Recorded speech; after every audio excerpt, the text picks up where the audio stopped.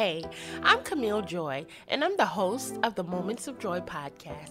This podcast is dedicated to super moms that don't always feel so super, trauma victims that need an example of how God will pull you through, and those of you that are looking for a little joy. When we go through really hard times, we often feel like nobody can relate.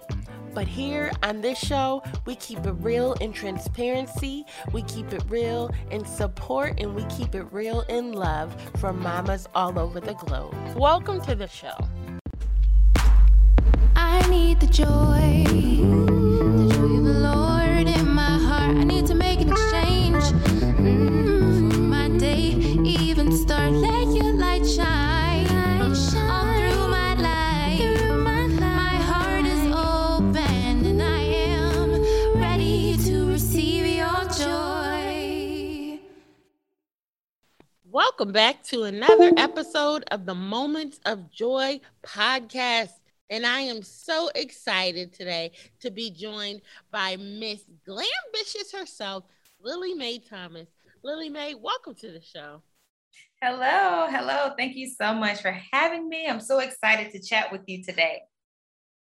And I am so excited to have you. I get so excited when I have actually built a relationship with someone and then they come on the show. So I feel like I know them a little bit. So welcome to the show. Lily Mae, tell the listeners a little bit about yourself. Who are you? Yes, I am Lily Mae. I am a woman of faith. I am an entrepreneur and visionary. For over 10 years, I've operated as a publicist and worked with all types of celebrities and entrepreneurs to help them gain visibility for their business and brand. And now I coach women to do the same, to bring a vision into life and to generate more revenue from the transformation that they offer. And so I've also delved deeper into, providing a daily devotional for women as well. So that's become a part of my brand, the faith part. And I'm just excited to, be a connector, an activator, and really just operate, in the way that God has called me to. Yes, I absolutely love it. You have magazines, you do conferences, so many things. And so we're going to get into that today because you are a woman of faith and you are building an empire.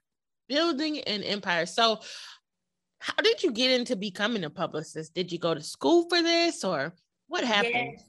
Yes, I went to UNC Chapel Hill, go Tar Heels. And so while I was there, I got an internship in New York at Universal Motown Records in their publicity department. So that was my introduction to the public relations element. And then I got another internship with Atlantic Records in their marketing department. Then I got another internship with Ogilvy and Mather, which is back then was the number 2 PR firm in the country. So those were the experiences that honed my passion for public relations. And after college, I moved to Atlanta and eventually started my own PR agency. Wow. Now, I love to hear the backgrounds because it lets you know and understand that this person did not just show up on the scene, honey. They were equipped for the call before you decided to then launch out and become an entrepreneur and do this thing. And how long have you been, rocking out and doing this? Yes, it's almost been 15 years, actually. I know. I started my first business at 25. And so I'm turning 40 soon. Wow. So yeah, it's been almost 15 years. Crazy. Wow. And I just told Lily Mae behind the scenes that she looks no day over 27. Okay. So you go, girl. Black don't crack, they say, right? Okay. Yes. So one of the things I love the most in meeting you on Clubhouse, did we meet on Clubhouse? Mm-hmm. We did. I mean, yes. That's been full of my year. I know the listeners are very used to it now, but we did. And one of the things that you still do strong is you mix the women of business with faith. And how did you learn to incorporate that in and not leave that out? That is such a good question. So, when I lived in Atlanta, I would host women empowerment events all of the time, and it was related to entrepreneurship. And I always joke and say, the Lord will hijack my events. So we would come in there to talk about business, and there's always an element of faith that would come up, and the Spirit will always come into those events. And this continued. I've hosted in-person events in like Atlanta, Philly, New York, DC, Miami, New Orleans during Essence Festival, all over the country. Wow. And every event that I have, the Lord is like, let me get that. He always hijacks my events. And so here recently with, Clubhouse, being such a dynamic platform for Christian entrepreneurs, I was inspired to host my own devotional room. And so just kind of take it to the next level to help women anchor themselves spiritually. Yeah, I absolutely love that. I absolutely love that because you are not a person that really, just got started. You are really building an empire. And so for women to come in and, admire what you are doing, but see how you've been able to still maintain having faith and adding it into your business is huge. So I commend you on that. Now, I wrote down that we would sit and chat about limiting beliefs because that is something that I see so often with just women in general. And I know a lot has to do with our childhood and many of the things that we go through. But what advice do you have on tackling that limiting belief that can even get in your way as you are looking for opportunities to be seen? Because you have a lot of clients who, are looking to be on podcasts, who are looking to be on magazines and speaking and conferences. But what do you see as a big red flag or advice you may have on dealing with those limiting beliefs before you even decide to become in the forefront? Sure. So that is such a great question. Depending on the nature of the limiting belief, sometimes it's necessary for therapy to really get to the root of that limiting belief and help you, develop like a new mindset and perspective towards it. Oftentimes a limiting belief stems from, like you said, something that happened somewhere in life and we kind of got stuck there. And with therapy, they provoke thought to help you really remember, like, okay, when did this start? And then help you, develop like a framework through which you can see through like a new lens on things, And so therapy would definitely be one thing I suggest for people just to get that started, that process of, uprooting it.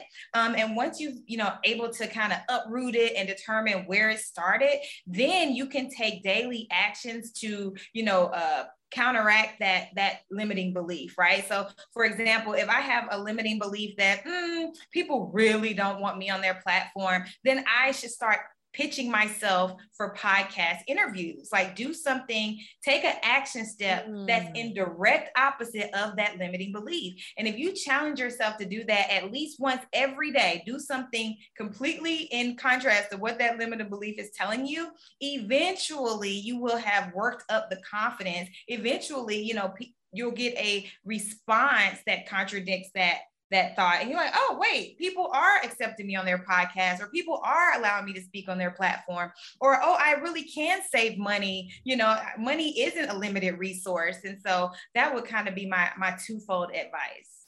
Yeah, I love that because I did not prep you for that question. So the fact that you gave the advice to do the direct opposite of what that limiting belief is major. Was there any time in your life where you felt limited in your beliefs as far as building your business and showing up as a powerful woman that you have been showing up as today? Oh, yes, absolutely. I grew up in a very, very impoverished environment. And so I grew up under the guise that money was a limited resource and that, people were lucky to be well off and lucky to be wealthy. And so that was a limiting belief that I had to contend with.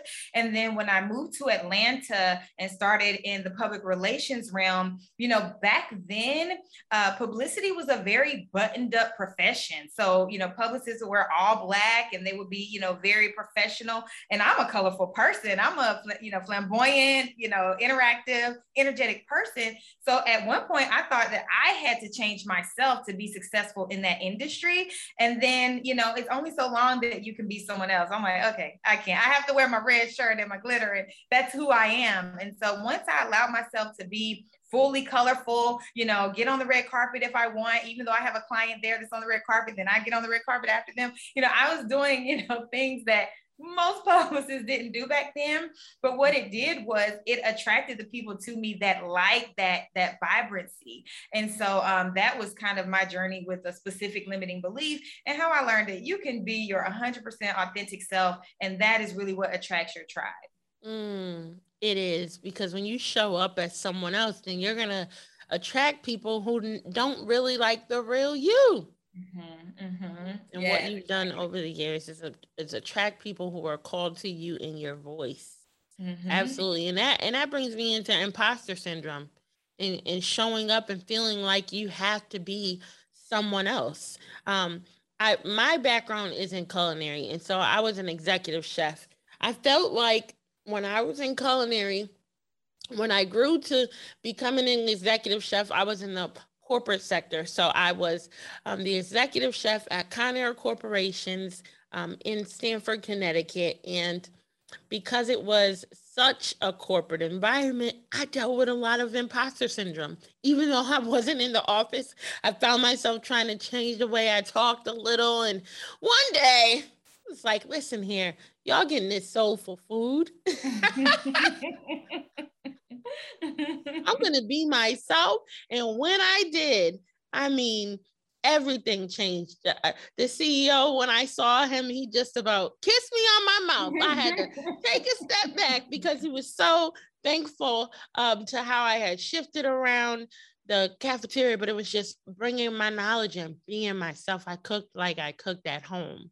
You know, plantanos, rice and beans, pork, you know, just bringing that flavor to what I was doing, and doing that still in the podcast, right? Because there's so many podcasts, but you show up as who you are. And so you do that because there are so many publicists, so many PR firms out here today. And so you know who you are called to. And who is that? What group of people is that?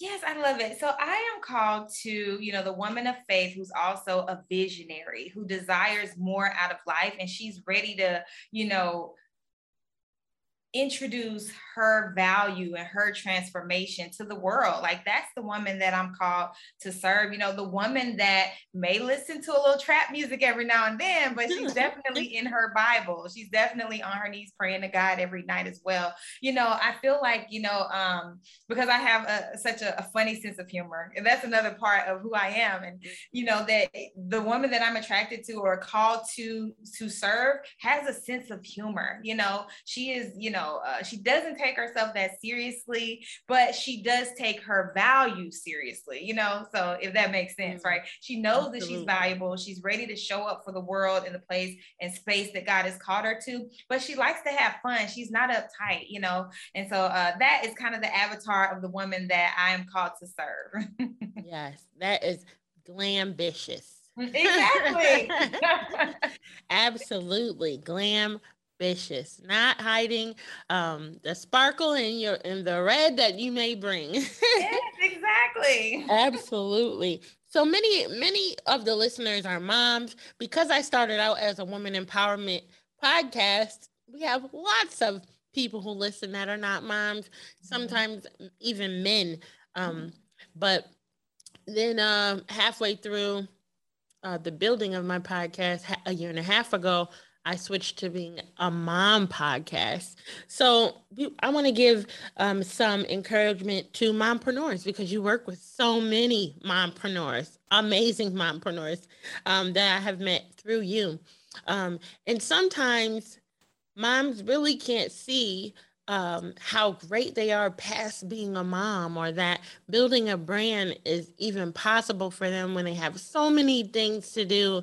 They may still be working corporate and trying to climb the ladder of their career, but they still have dreams of doing something else. So I would love for you to tap into that part of giving encouragement for the next. Like, mama, you can still do it.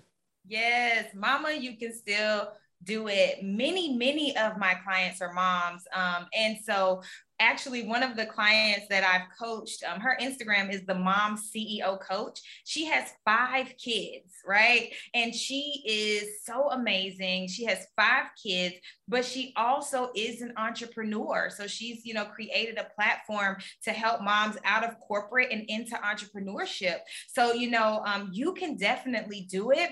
Just know that you don't have to do it alone, right? So there are people like me who are here to coach and help you walk into your destiny, into the vision that you have as an entrepreneur, so that you don't have to carry the load, that you don't have to figure it all out and know, the A to the Z. No, God has literally put people here like me to help you birth that dream and birth that vision, just like you birth those beautiful babies. And I'll tell you, I feel like moms have the most organization skills. It's like all of those skills that you have as a mom are so perfect for entrepreneurship. You are an entrepreneur. You are a project manager, okay? And so yes. I would love to connect with any of you who feel like, you would like someone to just help you enter into that destiny that God has called you to in entrepreneurship.